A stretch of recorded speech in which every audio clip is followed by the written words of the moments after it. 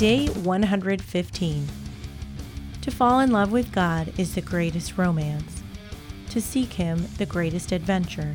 To find Him, the greatest human achievement. St. Augustine. You will make known to me the path of life. In your presence is fullness of joy. In your right hand there are pleasures forevermore. Psalm 16, verse 11. I've always viewed life as an adventure.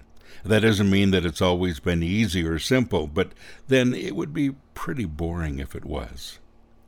God sets us on a path, and then He asks us to trust Him. No problem. The road is straight, the road is level, the road is clear. The Apostle Paul tells us to actually run on this road, and I can see the end ahead. What could possibly go wrong? Well, that's where it gets a little tricky. As we run or we walk on this path of life, there are all kinds of deterrents. No, they aren't actually in the road. They're on the sides of the road. People telling us that we aren't good enough. Lying demons causing doubt about the course of the road itself.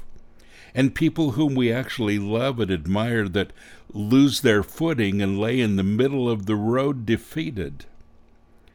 Jesus tells us to keep our eyes on Him, the author and the finisher of our faith. With our eyes focused on Christ, the lies and the accusations from the sides of the road become obvious. Think about it. Are you keeping your eyes focused on Jesus instead of your accusers? Visit sanctuaryinternational.com/merch to order coffee, mugs, and your copy of Metal Devo. We are metal. We are family.